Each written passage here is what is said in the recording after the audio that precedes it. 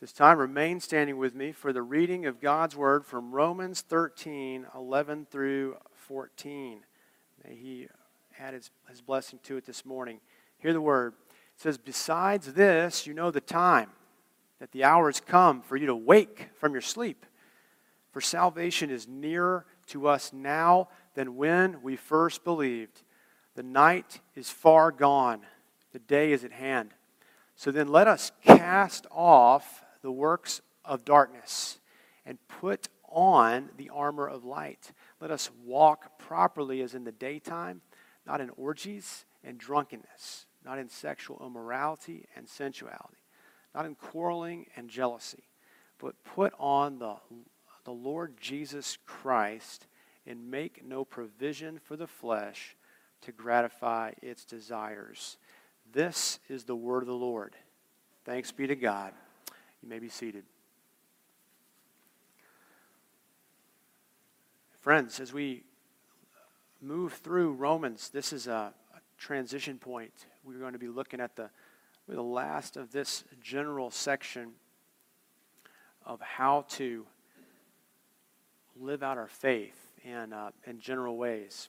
There's going to be a particular instance that we're going to look at next week, but I'll begin with a question. And I think it's a diagnostic question. And the question is, what is the worst thing that could possibly happen to you? It's a fun thought, right? What's the worst possible thing that could happen to you? No doubt you think of losses and deaths and things that you would miss if something terrible happened to you. And the culture that we live in says that the most terrible thing would be for you to be unhappy. But the Scripture says is the most terrible thing that could happen to you is that you should be unholy. Right? There's two different views of what is happening in our world, and that's that happiness is the principal aim. And secondly, that holiness is the principal aim. And only those who are believers and believing into Christ are focusing on the holiness, or should be. We prayed in the earlier portion of the service in corporate prayer, asking God to enlarge our minds. And in enlarging our minds, what we're asking for is that we would know what we know according to the revealed will of God, and then use it, be able to live in light of that. And that's exactly what the Bible does, as the Bible starts not with man's happiness, but with God's holiness. And Christianity is not a system for you to become more happy. The object of salvation is for God to reconcile sinners in this world to himself and to make them holy. So the culture says that feeling is first, but Scripture says that truth is first. Truth is first before we subjectively feel it. Truth precedes. And as you see in the first verse that we read, it says, "Besides this, you know." Or besides this, knowing that. Knowing is where we begin. Unless you have a general idea and comprehension of the plan of salvation, which has been assumed, knowing this, because besides this, you know, you're never going to be able to live in this life holy. You have to be living out of basing your life on this truth, working them out, knowing them. And what he says, that you know this, that the hour has come for you to wake up. It's an alarm clock moment. And nobody wants to get out of bed when the alarm goes off. My very first job out of college, I slept in on a very important trip that I was leading. And somebody in the church came and knocked on my door and said, "Hey, it's time to go." I was late. How embarrassing to be found asleep when you're supposed to be at work, right? Mortifying, horrible. He says in Romans 13:11, the hour has come for you to wake from sleep. Time to sleep is over. You're awake. It says, for salvation is nearer now to us than when we first believed. The night is far gone, the day is at hand. So he begins with, where are you? The salvation timeline is out there. It's objectively true. Jesus took on flesh, was born of a virgin, lived, born in Bethlehem, Nazareth, on to Jerusalem, Capernaum, those real places, really crucified outside of Jerusalem, really rose from the dead on the third day. The apostles spread this gospel all over the world, and men and women have been believing into Christ since that day. And that's why you're here. There are churches here. And there are people who have spoken the gospel to you in your family and in this world. And you live in this timeline of between the first coming of Christ and the second coming to Christ. And that's what he says, the salvation is nearer than when we first believed. The day of the consummation, when as Paul's already alluded to in Romans 8, the day in which someday, some way that Christ is going to return, and this groaning creation is going to be renewed. It's longing for its fullness again. It's lost it in the one man Adam who subjected it to sin, but the one man Christ is renewing it, renewing all things. There's going to be a day in which every tear is going to be wiped away. There will be no more death. There will be no more disease. There will be no injustice. And it will be coming through Christ's second coming. We live in the now of all those blessings that we've received in Christ already, and the not yet of those that are still to come. And so he says, knowing this, order your lives accordingly. In light of the indicative of what is already true in the timeline and where we are in history, you must understand and do. You must live by faith. That's what living by faith is. Enlarging your mind, using your mind to consider what is the best thing today. What's the best thing I can be doing today? The most glorious thing I can be doing with the time that God's given me by faith. And the other side of faith is repentance. We'll look at that. But we're as Paul's called us to renounce the ways of the world. If you look at 12, 1 through 2, no longer being conformed to this pattern of the world, but therefore by the mercies of God, according to those, be transformed by the renewal of your mind. Your mind is to be new in your thinking and your conduct. You're going to think differently and have different conduct. And it says that there's an hour coming, a day of the Lord is the jargon that God used in the Old Testament through the prophets to speak of this cataclysmic end time where God would send forth the shepherd, the Son of Man, to renew all things and to bring judgment on God's enemies. And so you got to be dressed for this occasion. You got to be ready for this occasion, as it says there in the next verses. It says to take off certain things and put on certain things. I spoke to a friend of mine the other day because to get advice on a trip to Washington, D.C. that we're looking at. We're looking at going to Washington, D.C. And so I knew this man had been to that place many, many times. So I called him and said, Scott, what do I need to do when I get to Washington, D.C.? And he said, the most important thing you have to know is you have to wear comfortable shoes because you're going to be walking a lot. Fair enough. You got to have comfortable shoes. But if you're going to go on a tour of the Capitol, you got to have some decorum there. You got to be appropriately dressed. So you got to go in the White House, the Capitol. So you got to have like your good athletic shoes on. You also got to kind of be. You can't be a slob. So you got to have both going on. You got to have comfortable footwear and some decent looking clothes. So that's the situation. You got to know what you're getting into. You got to know what you need to wear for the occasion. That's one of the first questions we tend to ask. And so the question is, we're talking about night is far gone and day is at hand, as it says in verse 12. We're to put off the night clothes and put on the day clothes. Now, this is an agricultural time. There was no artificial light here. And so all the work had to be done early in the morning, as soon as you've got light. And so if you're not waking up in the morning, you're a sluggard. You're worthless. You got to get up in the morning. You can't have this job that happens afternoon. It all happens in the morning. You got to get going. And so this is a very poignant illustration. The night is far gone. The day is at hand. So he says, therefore, let us cast off the works of darkness and put on the armor of light. He's saying there that you have to cast off certain things and put on other things that are appropriate. He says in 13, walk properly as in the daytime, not in these this catalog of sins there. There's 6 verbs there or nouns there, 6 things that you could possibly be involved in. And so he says we're to use these things that we're given for God's glory, to be consecrated. As he says, we're going to offer up our bodies as living sacrifices, holy and acceptable to him, discerning God's will. In Romans 12:2, he talks about using our gifts well. In 3-8, he talks about loving people sincerely. He speaks about obeying the government. He speaks about loving our neighbors. In order to do that, we have to understand and know our present time. The time has come. The hour is at hand. Salvation is near. In God's timeline, the next big event is the second coming of Christ.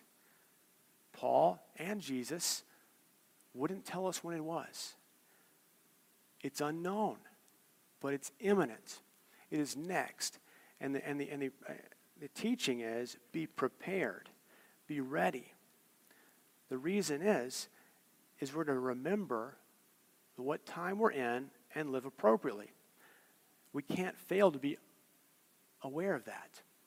There's a moderately funny movie I used to enjoy as a young child called Bill and Ted's Excellent Adventure. It's about 2 stoner kids in high school who find a magical telephone booth. You're like, what's a telephone booth? There are some on the campus of OU. They don't work. But back in the day, in this time, you had to go into a telephone booth to make calls. So if you get in this telephone booth, they could magically be transported to different places in time and history. And so they would be engaging with Socrates or Napoleon or any of these figures of history. And they don't know their history. So they have no awareness of where they are, which leads to hilarity. Okay, so that's the point. That's the premise. And it goes on and on and on. They get zapped to a different place, and they don't know what's going on there. And they have to figure it out. As you think about that, if you live as if there is no timeline, you make grave errors. Grave errors. Insane errors. There is a timeline that we live in. If you live as if Christ makes no difference to your life now, you're living as Bill and Ted. You know, it's completely idiotic. The problem is we all have these impulses from the old man, the sarx, the flesh. And we live easily obeying them, unknowingly often. But the Christian's job is not to just live impulsively and according to those natures and those desires, but to know, to understand, to think, and to use our minds.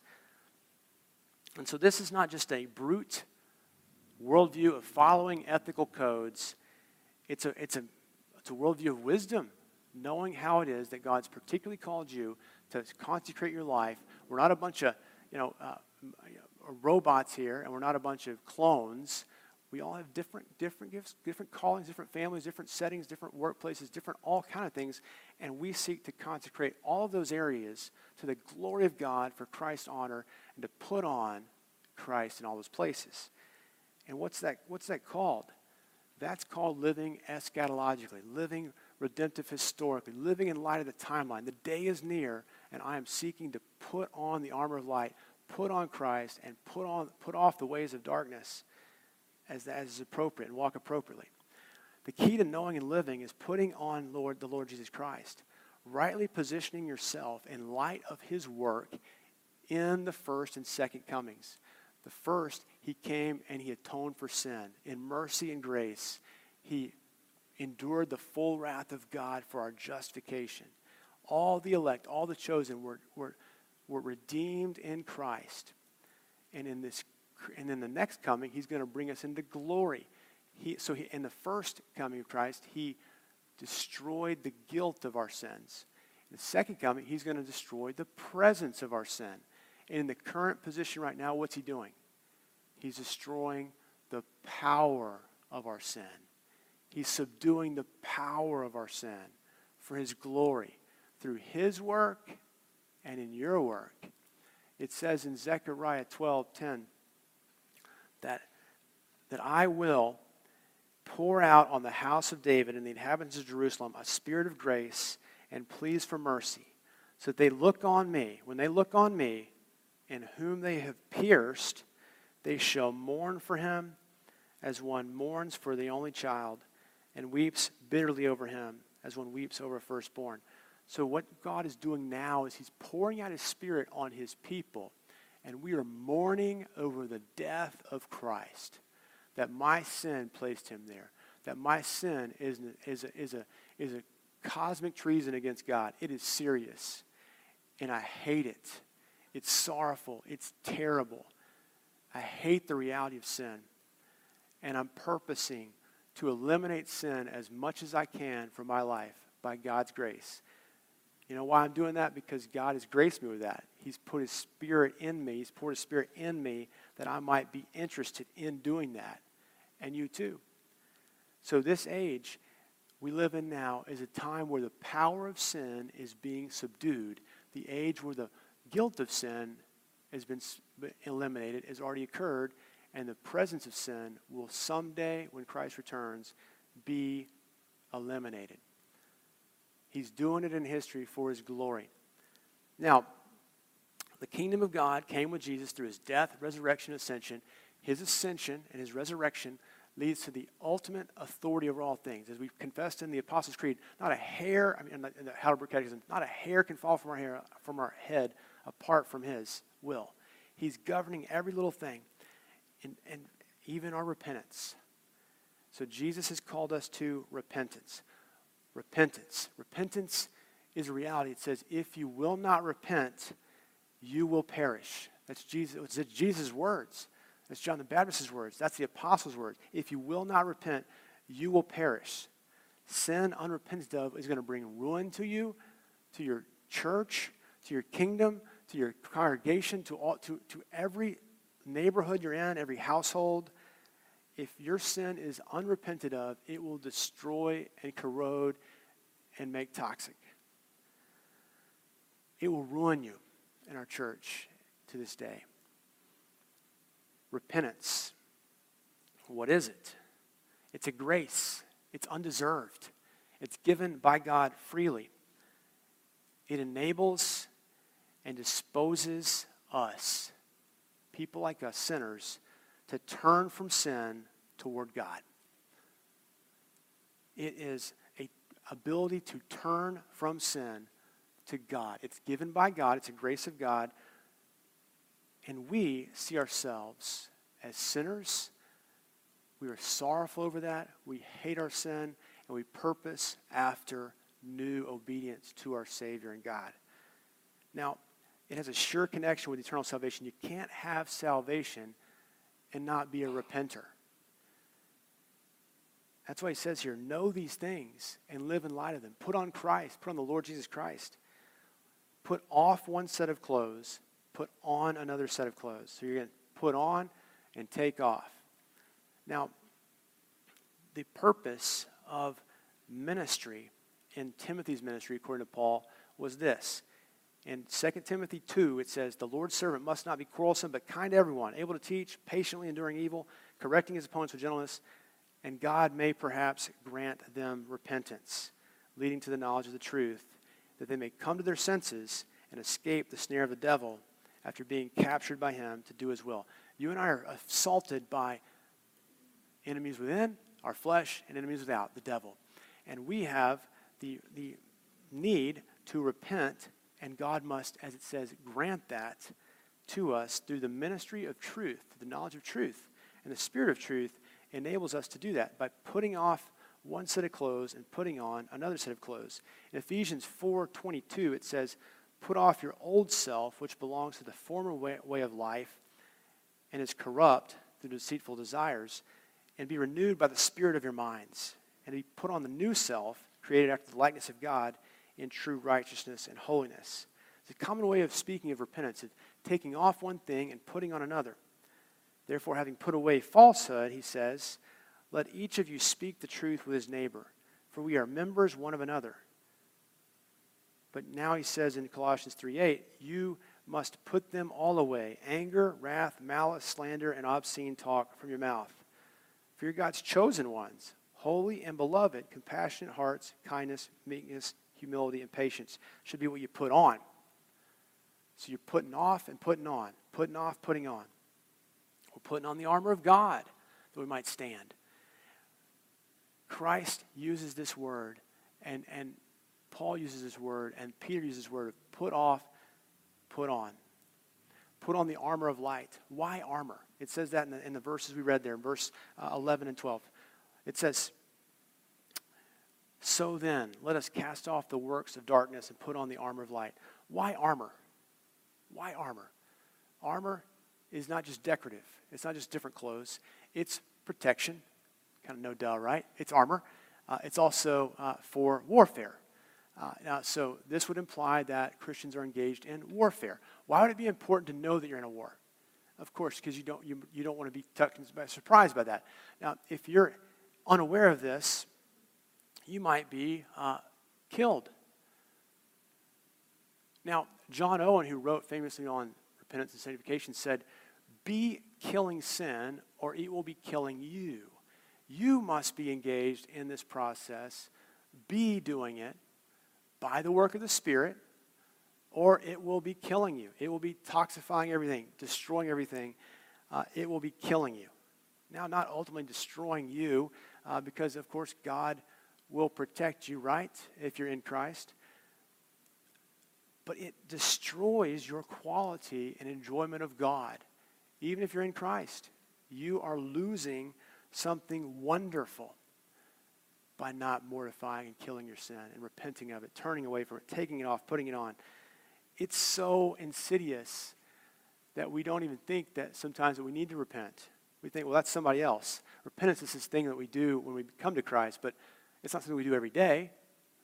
Or those people out there need to repent, but not me.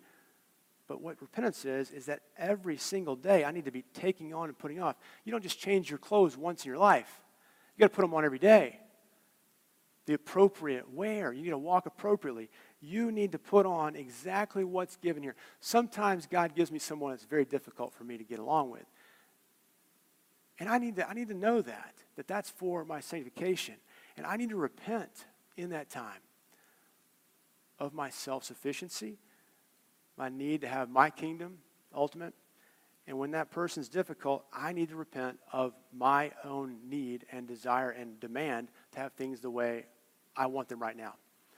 They're instruments of my sanctification and repentance every day. Why is sin so bad? Why would God be concerned about this? Now, ultimately, God is not threatened by our sin, right? Because he's sovereign. He's ruling. He's on the throne. When we sin, we're kind of like the guy who's just a beggar outside of the castle, just all like a bum. And when we're taking God's stuff and we're kind of mocking it. We're not really a threat to him, but to do so is absolutely inappropriate and evil. Why is sin so sinful? Consider the wrong you do to God in that.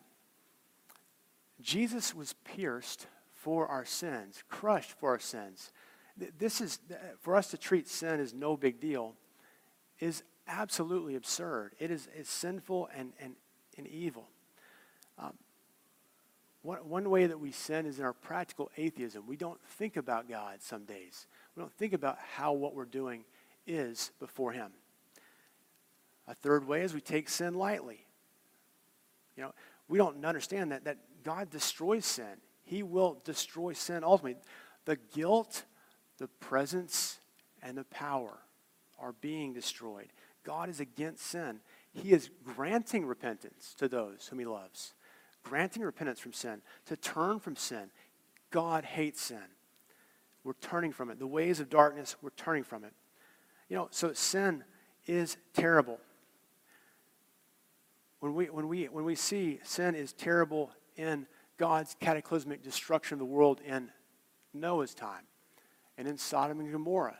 But the most time when we see sin is terrible is that the sinless Savior, Jesus, takes on our sins and is destroyed.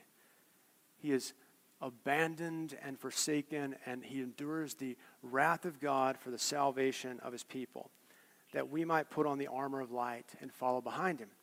We're going to be killing that sin, or it's going to be killing us. It's evil.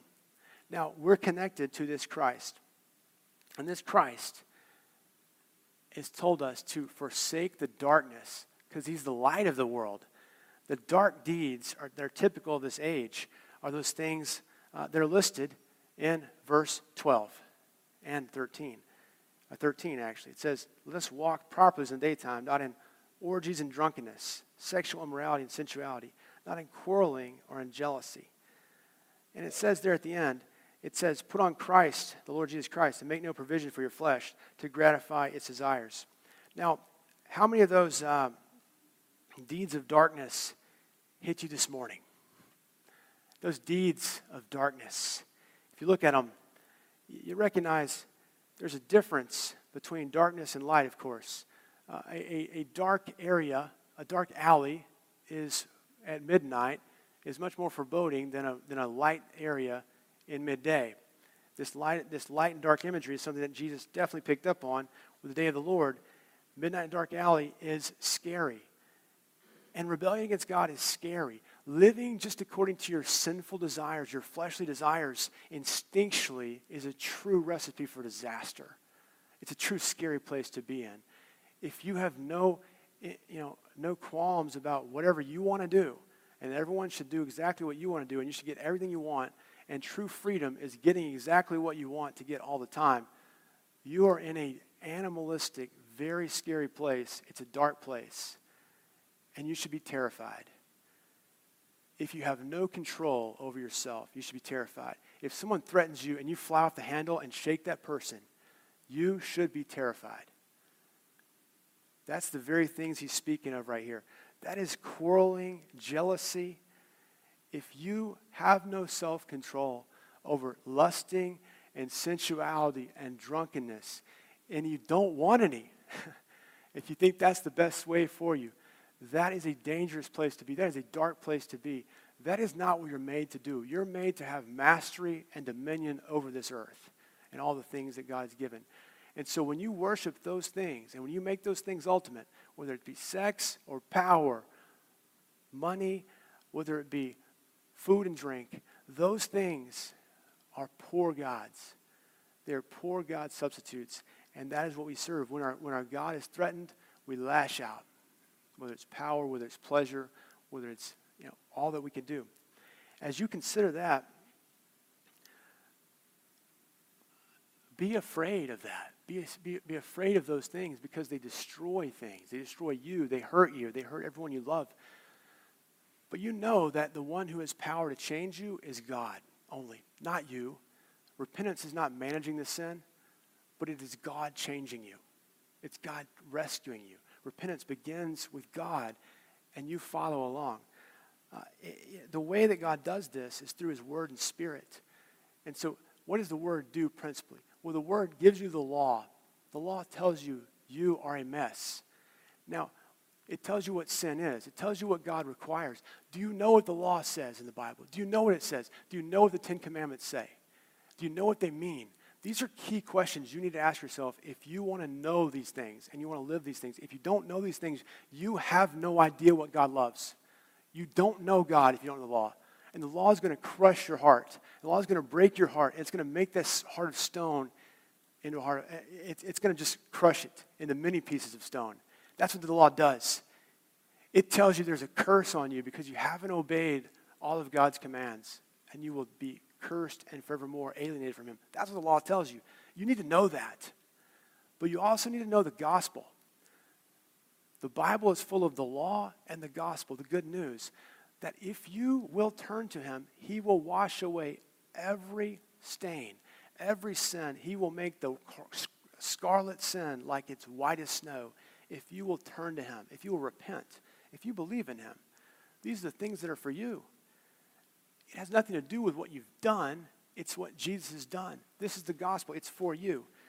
The law destroys you, and the gospel heals you.